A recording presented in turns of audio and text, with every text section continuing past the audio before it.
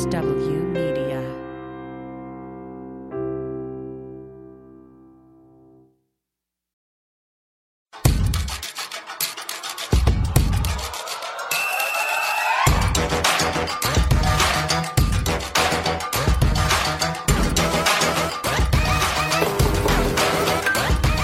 Welcome to Feminist Buzzkills Live, the show that is always aware of every abortion we've ever paid for.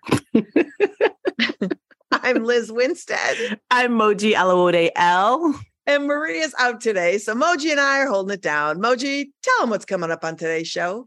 Huge news, big news. Federal charges were brought against anti-abortion clinic harassers, and we have the scoop.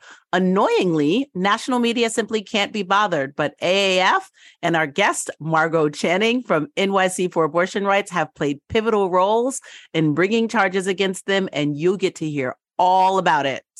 Plus, comedian, actor, and co-host of the upcoming new podcast, The State of Women, Gina Brion is here. But first, other people got arrested. So many people. So this is huge news, y'all.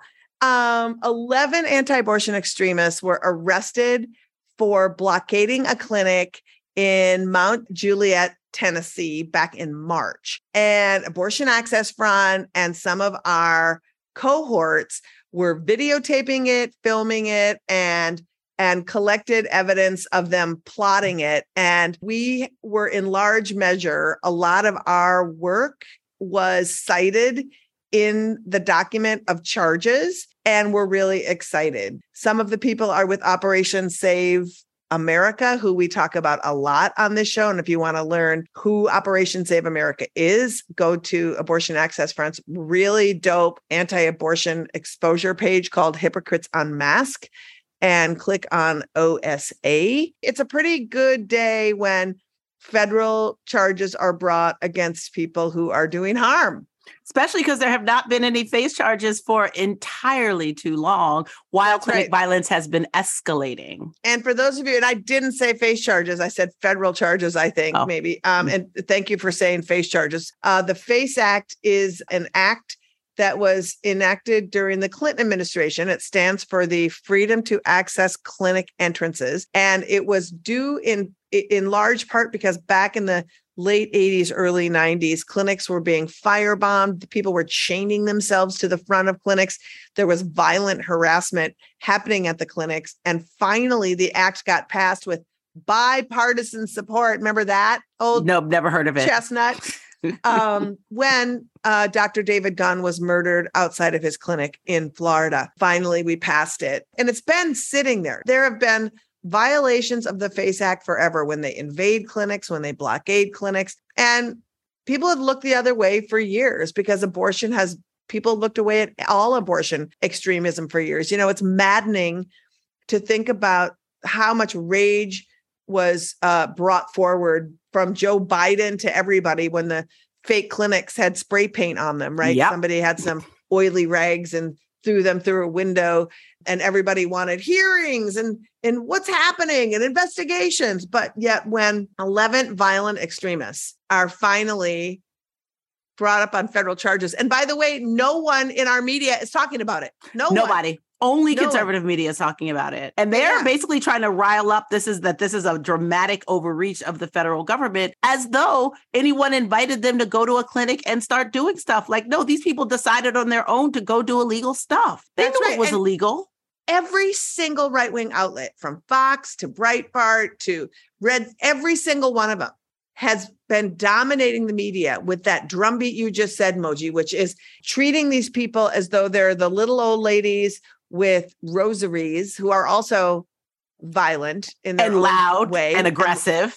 And, to act like that's who they are, they're not. These are the same people who make wanted posters up and then flyer the neighborhoods of the doctors. These are the same people that harass the children of doctors and providers. That's right. At their schools. These are like minor children.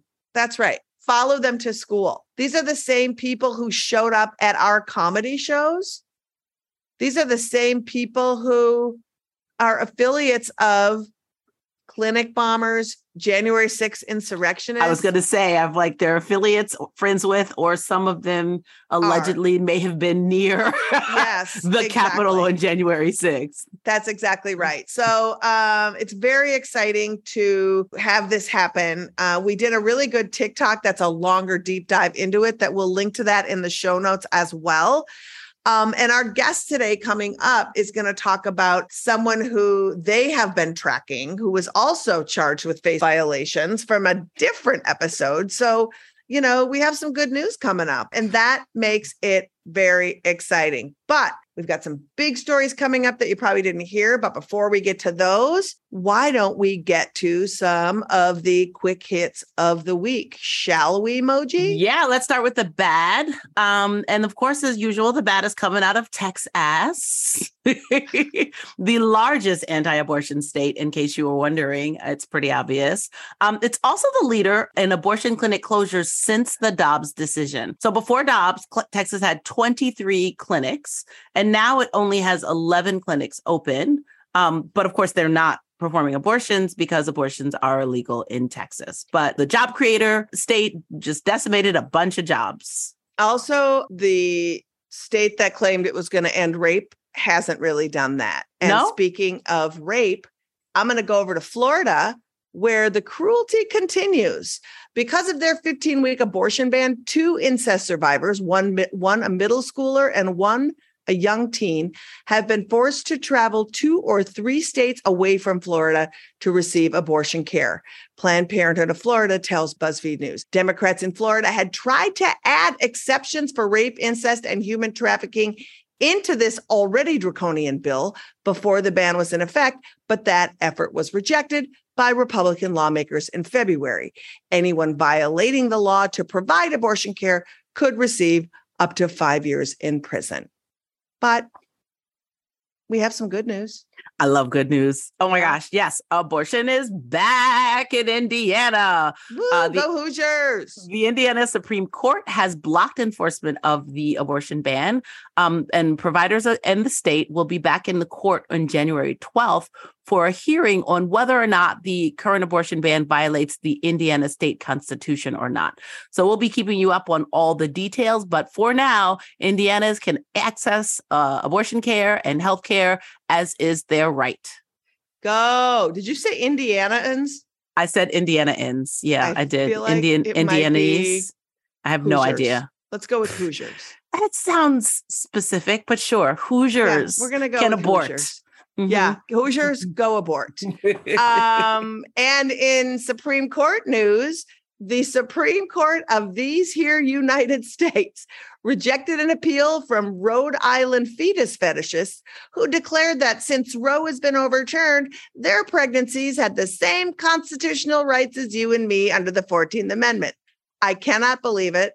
And this is a great story until it isn't, when the rapey McKegstan court takes up some other case that will make things worse. But for now, we will celebrate that a fetus is not a person. I'm also really concerned about this particular case because said fetuses are now, in fact, people, toddlers, probably. And so that's right. I'm just having trouble understanding what rights that the fetuses didn't have that they needed, because they have those rights anyway. Go on. I don't know. The Catholic Karens had some words. There's those no words sense. Were shut down. Anyway, let's just fly on over to Hawaii. Hawaii has joined the trend in saying, no way, we will not be assholes. And so, recently Hawaii's governor signed an executive order this week, and it will allow the most luxurious of abortion travelers, as well as medical professionals in the state, to be safe of prosecution from overzealous anti-abobo states. So if you have the cash, go to Hawaii for your abortion. Paradise. You know, Moji, I never get to serenade a news story, but I just did. I feel really good about it. Yeah, you did. And I do love I like that you can get laid and then have all the abortions. All right. I did not need to insert that pun, but yet I did. Mahalo. Mahalo, right. Liz. Mahalo. Oh my God. Thank you. Arizona. Wow. Good news out of Arizona. That's right. I said good news out of Arizona. You lie. You know, I know. It is true fact. As the state of Arizona devolves into the reproductive equivalent of one of those bad sepia-toned Wild West photo sessions, the Phoenix City Council is saying hell no and voted 6-2 to deprioritize any reported abortion-related crimes. Nice. Phoenix has joined several other cities like Houston, Austin, and Atlanta in fighting statewide efforts to ban abortion.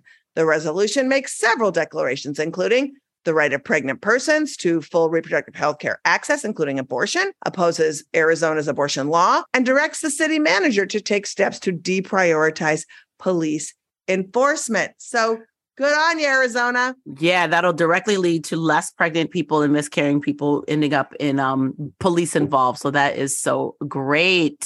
Yes. And in the we ain't taking this shit news, a Jewish woman in Kentucky is using the rights afforded by her religion, the Jewish religion, to claim religious persecution because the evangelical way of no abortion for anyone ever is being forced upon her. So this is a trend we're seeing from people who have religions that do say abortion is your right. And we'll be following it and keeping you up on the developments. And as always, these stories will be in the show notes. And we remind you, the best and most up-to-the-minute resource on accessing abortion care and funding for your care is ineedanA.com. That's right. I love them. All right, let's get to our big ass story, shall we? Let's. So I'm going to kick it off with who invited you here news. The cannibalization of secular hospitals by Catholic hospitals is profoundly affecting abortion care, no matter what your state's laws are. The Catholic healthcare facilities follow something called directives from the United States Conference of Catholic Bishops that prohibit treatment it deems immoral. Sterilizations, vasectomies, postpartum tubal ligations, contraception, and of course, abortion. Interpretation of the directives varies among hospital ethics committees, but decisions ultimately rest with the local bishop, who is to be kept informed, the directives say, if, quote, a Catholic healthcare institution might be wrongly cooperating with immoral procedures. The bishop is the final say. So guess what? Whether you like it or not, Bishop Overlooktavos Childrape-Ticus is now deciding your healthcare decisions. This is terrifying. And it's particularly terrifying because in a lot of places, poorer places, rural places, the Catholic hospital is the only option, right? Yeah, so like 100%. That's all you got. You have nothing else. And if they think that we need to wait for your ectopic pregnancy to rupture before we can knowingly enter into care, then guess what? You might lose that fallopian tube. That's right. And the article I was reading was really interesting because it quoted the executive vice president of the National Catholic Bioethics Center, who is a consultant to the Conference of Catholic Bishops. And here's his quote. These are a distillation of the moral teachings of the Catholic Church as they apply to modern healthcare. They're not just a directive of do's and don'ts. And any such Catholic facility must abide by them. And so just to give you an idea of how many Catholic hospitals we're talking about, 7 in 10 hospital beds in the United States are Catholic hospitals. 4 in 10 of the largest hospital chains are Catholic. And if you live in Alaska, Iowa, South Dakota, Washington, or Wisconsin, 40% or more of the hospital beds are in Catholic facilities. And I think, Moji, that people thought that that somehow Catholic hospitals had evolved and that like all those bans and all those rules were like old timey. And a lot of people were surprised to check into these Catholic hospitals and find out that, oh, whoa, if you go in there for like endometrial care and you have an IUD, they'll take it out, but they won't put it back in. Yep. Also, I was reading one anecdote and a nurse was saying, we are not doing best medicine here, right? Like there is actually a treatment of care that is best practices in medicine, but because it doesn't align with this Bishop Mr. Rapey, it is not what we're going to do. And instead, a patient is going to have alternative care. Yeah. Which is just maybe not the best. Alternative to care? It's alternative to care. Alternative. That's the thing that's scary. It's, it's vasectomies, it's birth control, it's Plan B, aftercare, rape kits. It's a lot of shit. And if you think that you can avoid a Catholic hospital, think again. And again, rural places where hospitals are trying to stay open, they're going into those hospitals and gobbling them up so that they can stay open. And so again, the most marginalized are the most affected and not getting the care. And this shit is like not talked about enough. It's never talked about. Yeah. And it's also bad. What it means is like you can be in a place like New York that is progressive and still end up getting Catholic care because you may not know that it's a Catholic. I feel like a lot of times it's in the name, but you don't hear it. Like as we're talking, I'm like, oh, St. Vincent's used to probably be a Catholic hospital. Yeah. Right in the middle of the gayest part of New York. And if it's like, like Trinity, people might not understand that that's the Holy Trinity or whatever, right? So it's something that we need to be watching and something that we need to be demanding that Catholic hospitals, how they get to be this way. People need to be really paying attention to what your local hospital is doing. And if it's about to be gobbled up, take action, get together, talk to your city council, make some demands. But so, yeah, that was my story. I'm mad about it. Moji, I'm mad about it. Do you have any good news? It's like lukewarm news. It's actually, it's good and bad news. So abortion activists in Mexico have decades of experience in creating networks of women and people become pregnant, counseling each other on safe use of self-managed abortion, right? Because, what was it, last September that abortion became legal and decriminalized in parts in Mexico, pretty much overall. And before that, obviously people were dying of unhealthy abortions. And when people realized, we can use misoprostol to end a pregnancy, and that's over the counter in Mexico. Let's do it. And then women started talking to women, and there were just whisper networks of people. So it's pretty incredible. They actually have people called acompañantes, and that is literally just a person who accompanies another person. And it's a person who's done a self-managed abortion, and they will talk a person who has not done it through it. So that's incredible. And post-Dobbs, it turns out abortion and obviously access to abortion pills is easier in Mexico than all of the states that border Mexico, right? We're talking Texas. We're talking Arizona. Liz, your geography is better than mine. But basically, all of these places have incredibly restrictive bans, and Mexican activists are working with United States activists in helping getting pills across the border and getting them in the hands of people who need them. So that's a part of the news that I think is great. That's the good news. I know you're coming at me with a big butt. I know, but then questions. Then the side punch is just like, that shouldn't be the only option that a pregnant person has. A person should be able to have a surgical abortion if they want it. A person shouldn't have to talk to a stranger who may mean well, who is great, if they are not comfortable doing that. That should not be someone's only option. And if your pregnancy is after 12 weeks, it's not an option at all. And B, if you are coming from an environment or live in an environment where having your abortion at home isn't going to be work for you or isn't safe, that's also something to consider. And I think you pointed out in the past, abortion pills don't help ectopic pregnancies. Not at all. Not at all. And we know that in these states that have these restrictive abortion bans, the doctors are feeling forced to wait for things like ectopic pregnancies to progress to essentially life-threatening before treating them, even though we all know that the care could come much earlier. So it's a silver lining in a terrible story. Yeah, but it is. It's really exciting, and it's wonderful seeing North Americans come together and helping each other. And the other thing that I read about that's aligned with it is one of the activists in Mexico, when realizing what was being done with abortion pills, also went into jails and worked to free people who were arrested and detained or indicted for abortion-related overzealous prosecutors. Also, just want to point out, that is the wave that we need to be on in the United States also. We need to acknowledge not only abortion access, but people who are jailed for miscarriages, for unfortunate pregnancy outcomes, or just a prosecutor that thinks that there could be an unfortunate pregnancy outcome. And so I just feel like there's a lot to learn from Mexico, and we should pay attention. And we should be deciding our pregnancy outcomes. Yes. Nobody should be criminalizing them, and nobody should be jailed for them. Unbelievable. So yeah, that's a bittersweet story, but it also brings us nicely to our first guest, who is an incredible person who is fighting against the people who are absolutely dedicated to fully destroying our own emancipation. Joining us first up is Margot Channing, one of the super sleuth bad guy trackers at New York City for Abortion Rights, a feminist socialist grassroots group that monitors the anti-abortion movement and leads direct action for clinic defense. Hi, Margot. Hi, Margot. Thank you for joining us. Hi, thanks for having me.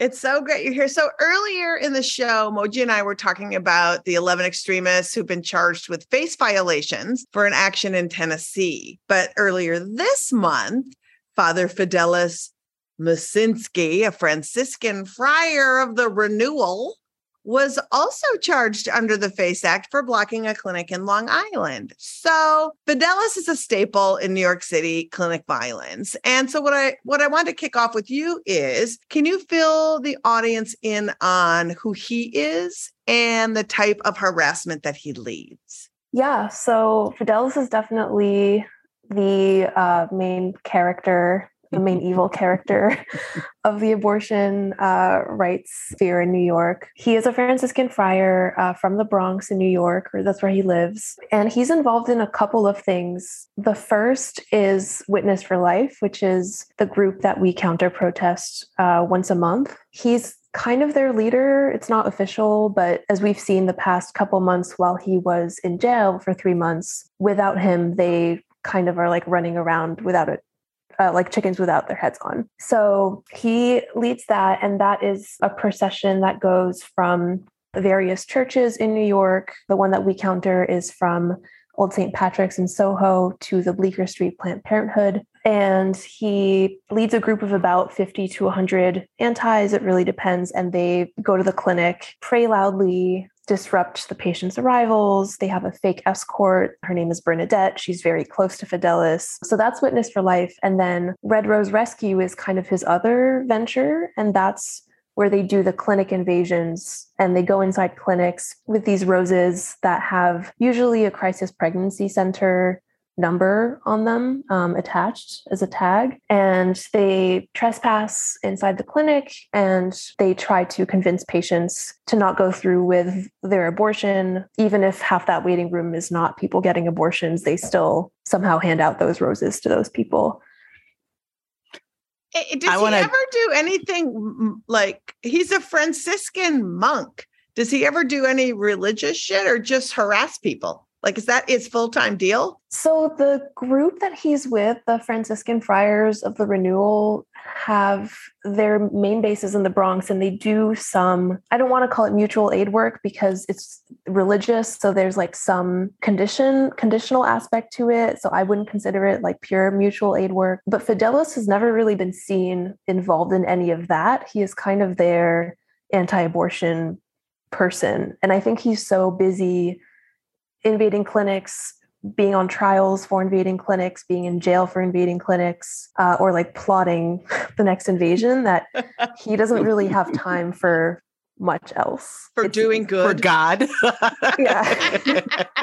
It's also, he's pretty, like pro-lifers will have him on their podcasts and things like that. And it's actually quite funny. He looks like he's always like in his mom's basement or something. He wears these like gamer headphones and is like on a gamer chair. And his voice is a lot more high-pitched than you would expect from him. So that's kind of funny. So we like jumped all the way in about I'm going to say he's the evil villain of the New York City anti-abortion scene, but we actually didn't get you to tell us specifically about what New York City for Abortion Rights does. And I would love to have you just explain that for our listeners that are not aware of the organization, which I love. Yeah, for sure. So we're an abolitionist, socialist, intersectional feminist group fighting for abortion rights in New York City. We kind of have like a couple different focus areas that help us decide like what our actions will be. So we do clinic defense, so physically protecting clinics from antis like Fidelis. We also have educational events where we teach people about things like self-managed abortion, so like using the abortion pill, as well as like history and politics of abortion. We also track and monitor antis, again, people like Fidelis, but also antis all around the country. I think Abortion Access Front also does this. Not many groups do it. So it's like really important work for grassroots groups to be doing as well. And then we also coalition build with other groups around New York that are not abortion related or that are abortion related, just trying to build like a strong base of people to get involved with all of our actions. I mentioned before that I loved your work, and it's because I've participated in some of the clinic defense at both the old St. Patrick's, what is it? St. Patrick's Old Cathedral, and at the Brooklyn Court Street Church that I think your counter protest kind of shut them down. And it's a really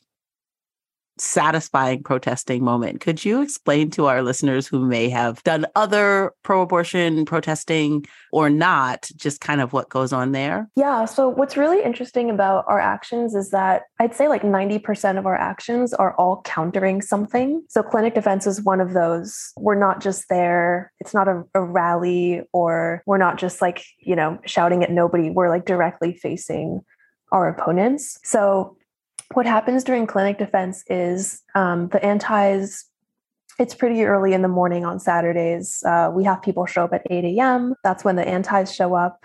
They have a mass that goes about until 9 a.m. and we picket during that whole time. And we usually try to bring out drummers and we try to be really loud.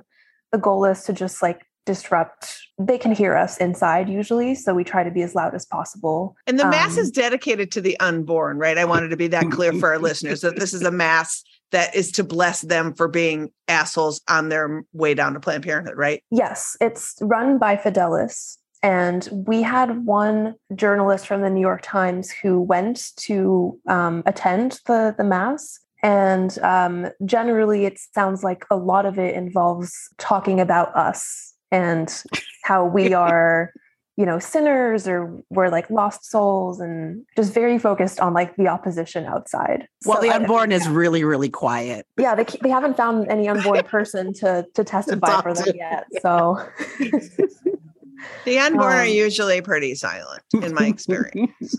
Yeah. So then they come out, or they try to come out around 9 a.m. after we've picketed.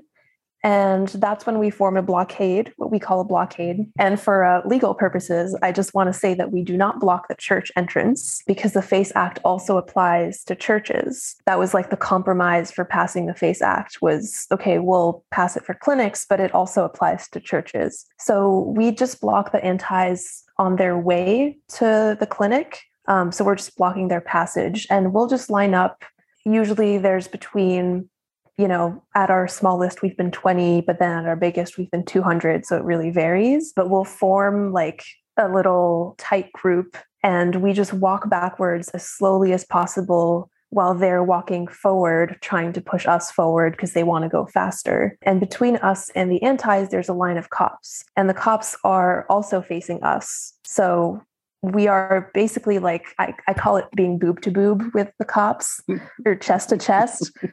You are going to be touching, like your chest is going to be touching a cop's chest, because we go so slowly that they just like really want us to move faster. So yeah. And eventually the antis get to the clinic. The longest we've held them off was 90 minutes, which was like really exceptional. 90 minutes in Soho. In Brooklyn, we've done longer. I think we've gone like up to 2 hours. It was a little bit I think one further. of the Brooklyn ones I was at, it was like really slow. And that's one of the things that is satisfying about it, that like progress is measured in minutes, right? Every minute that you keep them away is a minute that patients can get to their appointment without being harassed. Exactly. Yeah. And how long is their journey? Like for people who say, you say 2 hours, we know how astounding that is, or an hour and a half. It's about 6 or 8 blocks, right? So if you weren't there, it would take them 10 minutes to walk there, right? So in Soho, where we had the 90-minute record, it would take them 4 or 5 minutes to walk from the church to the clinic, because we do it a lot ourselves, because we have, marshals coordinating between the two areas. And we do it super fast because we're not being blocked. But yeah, 90 minutes it's a lot. Yeah. That's amazing. And I just wanted to talk a little bit about the cops, because it's no shock that the cops are there in droves. And for those of you who don't know, there's a history of cops siding with anti-abortion extremists. In South Bend, Indiana, We know that they bring the extremists water and sustenance and snacks. In Louisville, Kentucky, cops literally were in uniform, pulled over and started protesting with the anti-abortion extremists, to the point where one cop was charged, put on paid leave, and then got restitution and was paid $75,000 because he was wrongly accused of harassment. Even though he was wearing his police uniform after parking his police car and holding his police gun while walking with anti-abortion activists, extremists. That's right. And we were in Raleigh, North Carolina, doing an action, and there was an anti-abortion person who was standing behind the escort team, rubbing his penis against the escort team. And this is a strategy that they've used before. They'll call the cops on themselves. And then when the cops come, they say, these people were assaulting me. And then the whole group of people said to the cop, no, he was rubbing his penis against us. And the cop was like, what can I do? It's he said, she said. And it's like, no, it's not. And then you have the New York cops that you're dealing with. Talk about how the cops have not in any way, shape, or form been even-handed or fair in any of your civil disobedience. Yeah, so I feel like just the circumstance of it already, it's like established that the cops are on the anti side, and their justification is, well, they have a permit. And they do most of the time, not every time, but most of the time they get a permit. But the permit is just for them to be allowed to walk in a group on the sidewalk or potentially take the roadway. The permit shouldn't mean, like, there's nowhere in getting a permit that says you get an escort from the cops and they act as your private security and bodyguards and will like push other people back. So the cops are pretty physical with us, as I mentioned. They will, especially if you're in the front line of our blockade, you have a risk of being elbowed by them, especially in the chest. There's a risk of being shoved really hard. We've had people like fall backwards. Luckily, we're in a tight group, so we can usually like push each other back up. But I've considered like telling people, bring a helmet, bring a bike helmet if you know you're going to be in the front lines. We've also had, since May, the Strategic Response Group, which is the NYPD's riot cop unit, present at all of our clinic defenses. And they haven't come out of their vans the past 2 months, but May, June, July, they were out. They made arrests in August also. And once they come out, they play this dispersal order that says you are obstructing pedestrian flow of traffic, which is funny because technically, yes, we are, but so are the cops and so are the antis. We're just doing public good and trying to prevent them from harassing patients. So there's like a moral issue there. It's like, okay, technically, yes, we are doing this, but we're also doing the job of protecting the community, which is actually not what cops like exist to do. But yeah, you can always expect a couple bruises after our clinic defenses. And there's definitely a bias that has been documented by press and by protest monitors and legal observers who come to our actions. Yeah, it's very obvious. And, one could think about why. You also, your org, you don't just show up to defend clinics, but you also track them. You also track cops, and you do, again, public awareness work. Can you talk a little bit about that work, what it looks like, and why it's important? Yeah, I'm not going to go into too much detail because I don't want to give our tricks away. We respect that. Yeah, from tracker to tracker. But one of the reasons we do it, it's part of the age-old anti-fascist practice of knowing your enemy and sharing the information. Who are these people who are harassing others and causing people harm? Who are these people who are really just people in your community? Like, they can be your neighbors, you could be grocery shopping with them. And it's really important for community members to know and be aware of like who they're around and who we are letting process in New York City without opposition, which is what we're trying to do. Is we don't want to let fascists, because that's what they are, be able to roam our streets without being heckled. We're not assaulting them. We're not, there to like physically harm them. We just want them to know you're not welcome. And I think that the shame aspect of it is really important because that's kind of what they do, is they intimidate patients and they want to intimidate them out of making a certain decision. So we want to shame them into making the decision of staying home instead of going out and doing this horrible thing on Saturday mornings. So we do track antis. Fidelis is very hard to track because he is a monk and not really on social media. So the older generation of like the Red Rose Rescue people are much harder. And sadly, we often find out about their invasions after the fact. But the younger anti-abortion generation is very online and they are oversharers. So we the Tennessee ones literally streamed their whole crime on Facebook. Yeah. And I think that's the good news about AAF is that the old guard, we have tricks where we are following them as well. And the old guard are, teaching the new guard in Tennessee. They literally announced that they were making a training video on video while they were streaming.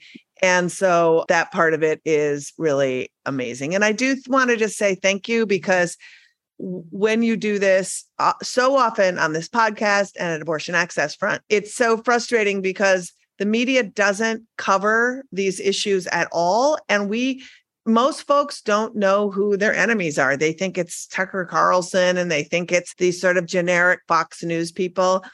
And the anti-abortion movement is strong and well-funded and full of people who are massively influential that folks don't know. And so your work is vitally important. And I know you've got a petition that is out there demanding that St. Patrick's Old Cathedral stop hosting these monthly Witness for Life masses that lead down to block patients from getting abortion care. And we're going to put that petition in our show notes as well. And thank you so much for joining us, Margot, and for the work you do. Hopefully you'll come back soon. For sure. Thank you so much for having me. This was great. Thank you to Margot Channing for joining us. Check out our show notes for a link to NYC for Abortion Rights petition demanding St. Patrick's Old Cathedral stop hosting the monthly Witness for Life. And if you're in the New York area, join NYC for Abortion Rights at the next clinic defense in Soho, November 5th. More details can be found on their social media, NYC for Abortion Rights on Instagram and NYC for Abortion on Twitter. Let's move on to 6 Degrees of Abortion. That's right, the game show that is sweeping the potosphere. I pick a news story that seemingly has nothing to do with abortion, and Liz has 6 degrees to tie it to our issue. Here we go. You ready, Liz? I feel like I'm ready. Got your thinking cap on? I mean, yes, I do. This week, fake German heiress and NYC grifter Anna Delvey was released from prison. You may remember her. The Netflix show Something Anna, Finding Anna was about her grift, where she basically got a whole lot of New York's fashionable and wealthy elite to buy into a thing that didn't exist. So I'd love for you to just link Anna to abortion. Oh, gosh. Anna Delvey. Well, can I tie, does it have to be the actual Anna, or can I tie it to something else? I don't know what something else is. Give it a go. Let's see. All right. So I feel like, will you give me right or wrong answers? Yeah. Okay. As much as I can. Yeah. Okay. Anna DeVere Smith was in this, I think. Was she in the show? I think so. Huh. Yeah. I didn't watch all of it. I feel like I watched an episode or two. So I think Anna DeVere Smith was in this. And Anna DeVere Smith is somebody who is a profound racial justice and reproductive rights activist. But I think she's in it, but I'm not 100% sure she's in it. So as you're saying it, I'm believing she's in it, like the movie, the show. I'm kind of thinking it too, but I also am just not clear. I'm a little soft on that. So I'm going to go with, do we know, can we have our producers look it up for us to see if I'm correct? I think it's called Finding Anna. Producer. Yes, she's in it. Oh, she is. Hello. Oh my God. So give me the whole trail, Liz. Okay. Oh, wait, that's the trail. Anna DeVere Smith is in the show. Anna DeVere Smith is an abortion activist. If you're an abortion activist, I'm tying you to abortion. I'll take it. I'll buy it. I love it. Also, I love Anna Devere Smith. She's so talented. Oh, she's so talented. She is literally She was really good on The West Wing too. She is a national treasure. Yeah. It's really, really amazing. And so it's all right. Good. So there we go. Thank you. Well, I feel really done good again. about that. All right. Thank I feel good about you. It was a good option. All right. Let's keep it moving, winner. All right. We'll keep it moving. I think, is it you or me bringing on our next guest? It's me, our next guest, actor, comedian, writer, and New Yorker. She's appeared on The View, Jimmy Kimmel Live, Late Night with Seth Meyers, and this year on AAF's Do Re Mi 2 concert. Please welcome Gina Brion. Hi, Gina. Hi. Hi, so happy Gina. to see you. It's good to see y'all. Oh my gosh, you were so great in Do Re Mi 2 this year. I screamed. You. For anyone of our listeners who don't know, Do Re Mi 2 is our annual concert that AAF does. And it's basically our favorite singers and comedians. And they take a sexist ass song from pop music, something that you know and probably love, and they give it the once over. And Gina sang More Than Words by Extreme. I think in the chat, we were all like singing along with you. When I did that song, I was like, this is ruined for me. I used to love this song. And then you listen to it and you're like, oh, this is why I've been in toxic relationships. Yes, exactly. I thought this was romance. Totally. Well, and it's like Nico Case, who was also part of the show, was like, I can't tell you how many weddings I've been to where people had this as their first dance. And it's like, oh my God. I will never hear that song the same again. And I think somebody in the chat was like, you should look up like the lead singer. So I did. Oh, we someone did did it too. Slack. Yeah, he looked like a problem. He did. I found a picture of that guy and we'll put it in the show notes because it's so gross. He's wearing nothing but his guitar. Oh God. Also, he had like super long hair. He just looked like one of those, I don't even know, poet. It's like assholes. that corny rock picture that everybody used to take, like back in the day, whatever. It was like, oh, it's so sexy to just have a guitar and be naked. Yes. No, that just means you can't afford clothes. I know you're broke, or you can't afford a stylist. Like no one's giving you good or advice. A drum machine, and your cock is doing the work on the back of the guitar. So even clothes don't like you. That's how bad it is. Seriously, like that moment though happens to me at every single Do Re Mi 2. So like every single one, there's like, oh God, I used to love this song. God damn it, this is the best song. So like, before you did it, did you know the song was trash, or were you like working out your arrangement? And you were like, oh shit. When I saw that song on the list, I was like, wait, what do you mean? Wait, how is that problematic? What do you mean? And then I really listened to it. Mm-hmm. And I was like, this song don't make no goddamn sense. Not even. Why would I sit here for years and be like, oh, this is so romantic. He wants more than words. That's so romantic. And then I realized the whole song is like gaslighting, and the whole like I was like, you really fell for just the melody of the song and didn't such a good melody. Pay attention. It really is such a good melody. That's what hooks us. That's how they get you. That's how they get you. Every time. Every single time. Even some of the other songs that I didn't sing. Let me just tell you something. The Drake song. Let me tell you something. Drake was my Canadian baby father before I saw his song on the list, and I was like, "Damn it, Drake." Oh, that one I did get, because he's all like, you got passports. He's like, you getting run out of pages in your passport. And I was like, why is that a bad thing? That's a good thing. When that song first came out, I remember being like, I don't understand why he's mad. I remember it sounds like she glowed up. Yeah, it sounds like you low-key ghosted someone and then came back around like, how come you don't pick up your phone anymore? Because I deleted you, boo-boo. Yes.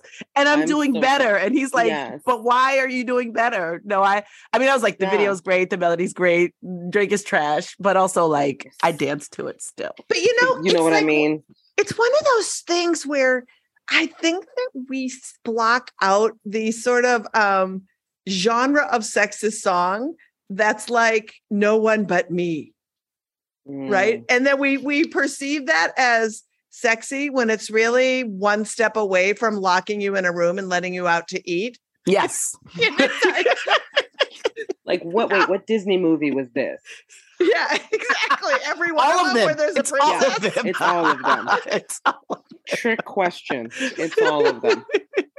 And then you have a mermaid who can't escape and lives in the sea. And then that mermaid's black. Look out. Oh, look out. Because that's their biggest gripe. Look out. The argument I love is like, well, as a redhead, she's still a redhead. Still. Your argument is invalid. I pull it away from you. And then the whole argument of like, well, what if we made Mulan and then this?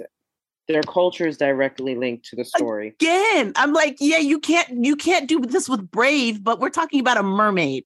I know. It's true. And that's what and mermaids aren't real. Like, stop. The audacity will come for the most ridiculous things, won't it? The most ridiculous. But like, honestly, like Do-Re-Mi 2, this whack-ass Little Mermaid conversation, it reminds us at every turn that everywhere you go, women are defined by men in the most subservient and dehumanizing terms.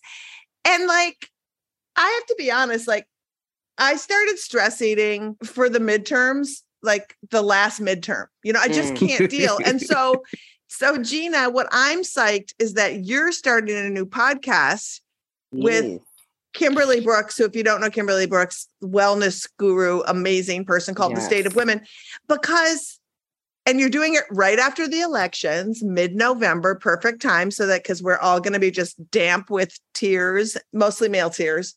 But that's hilarious. Hopefully, mostly male tears. Mostly male tears. We're going to be damp, but like as many voices as possible need to remind the world what the world is like for women. So this is leading to a question, which is, what do you think the state of women is, and what kind of issues are you going to be tackling on this pod? It's so funny because I think the state of women now overall is a state of upset and anger. And I think for the first time, I'm seeing a lot for the first time in history, we're not taking your shit anymore.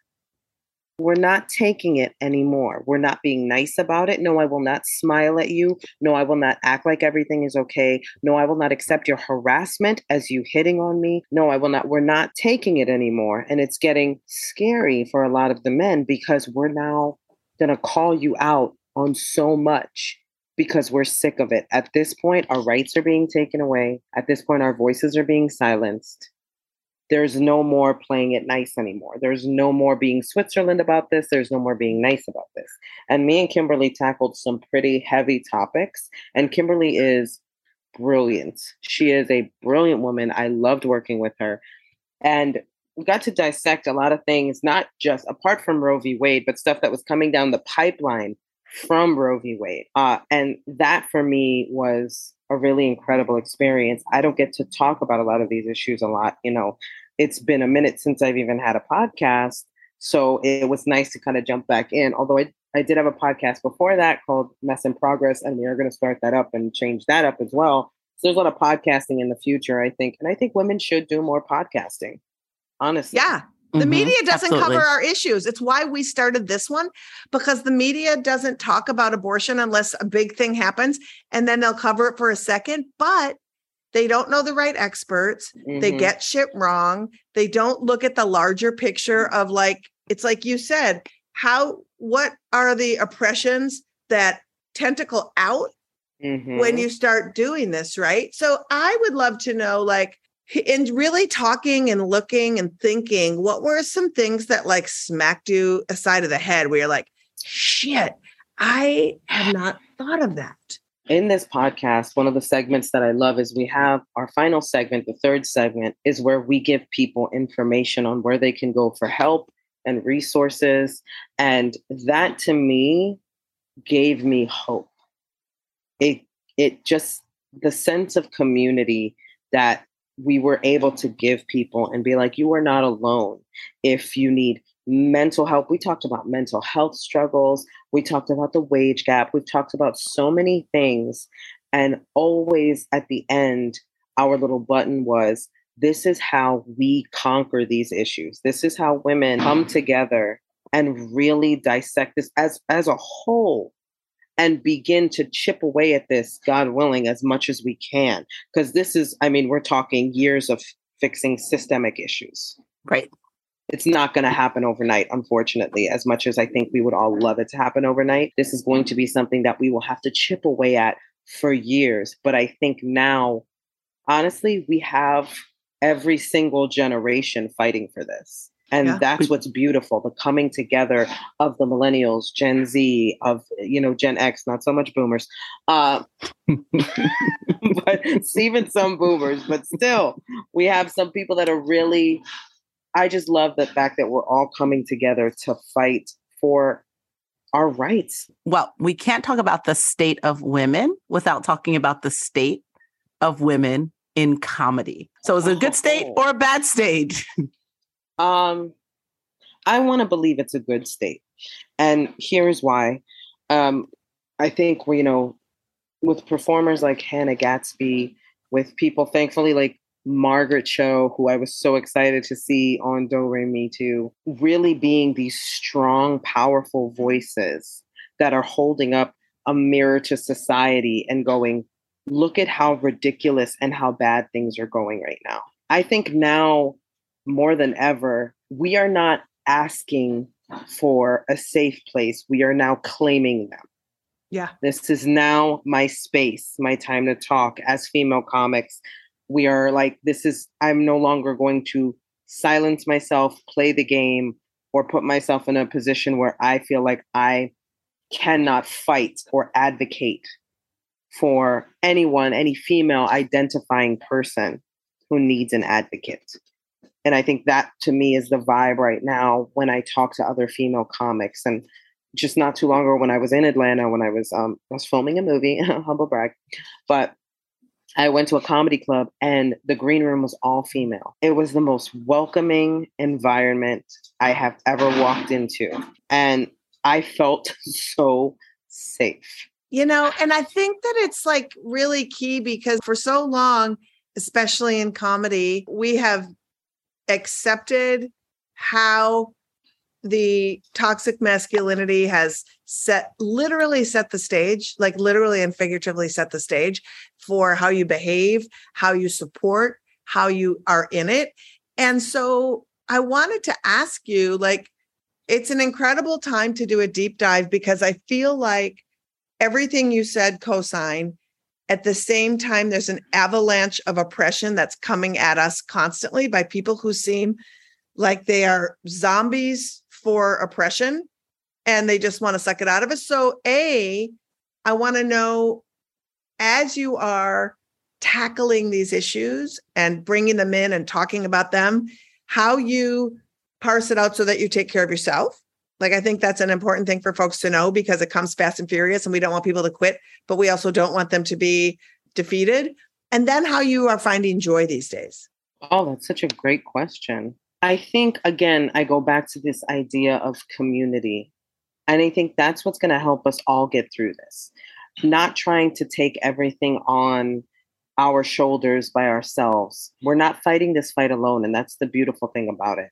And when me and Kimberly were dissecting these things, there was such a sense of sisterhood when we were reading through some of these awful stories of women that have just had horrible experiences at the hands of the patriarchy, at the hands of so much misogyny. It's disgusting.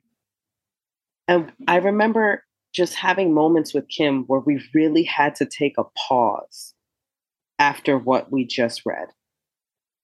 We really had to take a minute and feel the heaviness of it And I think what we're most afraid of a lot of the times, just in life in general as human beings, is uncomfortable moments. We're not taught how to deal with uncomfortable moments. And I think right now is one big, giant, uncomfortable moment. And the way through it is to band together and really achieve that community love that we need. As for how I give joy or bring joy into my life, I mean, comedy is always going to be a healing thing for me. So being able to get on stage, being able to perform, being able to connect with people is an incredible experience. But there are also little things that I would do by myself. One thing that I love and that I've learned from some of my younger girlfriends, having been a person for years that was just work, and just pushed and pushed and pushed and never took care of myself mentally, never took care of myself spiritually. Being able to say to people, I need to take a mental day. Being able to say to people, I'm going to take time to do something for myself and treat myself with the kindness and love that I so freely give away to other people. And learning how to do that for myself has brought me an immense amount of joy, and I highly recommend it. Yes, I feel like that is one of those lessons you get with age and with self-awareness. Yeah, and the confidence of taking a break, like sitting in silence means take that time. Yeah. Yes. And to demand it is challenging, but it's a thing that I think as you get older and as you get a little more confidence, you can just say, no, I need this. This is how I'll be better for you when I take this. I can't function properly if I can't get my mind right. I can't. Mm-hmm. Thank you so much for joining us and bringing your wisdom and ending on such a high note. Totally. Thanks, Gina, Gina, for having me. Thank you so much. You can find Gina Brillon at ginabrillioncomedy.com. Also, please catch her new podcast, The State of Women, debuting November 15th. And follow the socials, G Brillon on Instagram and on Twitter at TikTok at Gina Brillon. So thanks again, Gina. And also thank Margot for joining us from NYC for Abortion Rights. And you, listener, thank you so much for listening to us. We are here for you as we navigate these dark days. We want to be a reliable info hub and a source of humor as we face some really hard times ahead. We are in this together. We got you. That's right. And if you like the pod, please subscribe, write a review, give us 5 stars. It's the best way for our podcast to reach more people. And by doing so, you're helping more people learn about this assault on abortion access. To keep up on all the latest abortion news, follow us on social at Abortion Front, on Twitter, Instagram, Facebook, and on TikTok and YouTube. It's Abortion Access Front. FBK Live is edited by Remy DeTournay and is produced by Abortion Access Front. Are you looking for where you might fit in to do some abortion activism? Look no further than our 5-part training series, Operation Save Abortion, available in video and podcast form. Gather friends, watch or listen together, and follow the activity guide for a full experience. Details on the series are at operationsaveabortion.com. And make sure you check out the activist calendar as well, which is chock full of local and national actions and educational opportunities. And join us next week as we are talking to friend of the pod and brilliant legal mind, Dahlia Lithwick, to talk about her new book, Lady Justice, Women, the Law, and the Battle to Save America. Plus, comedian, writer, and host of the new podcast, Parenting is a Joke, Ophira Eisenberg joins us. And lastly, join our Patreon. You'll support great content and get cool FBK merch and experiences. All pledges support this pod and all of our activism at Abortion Access Front. Pledge at patreon.com/feministbuzzkills. That's right. And today we leave you with human contradiction, Dennis Prager, who shows his whole ass by claiming his Bible is the only thing preventing him and all of us from hooking up with our siblings or something. Ew. Ew.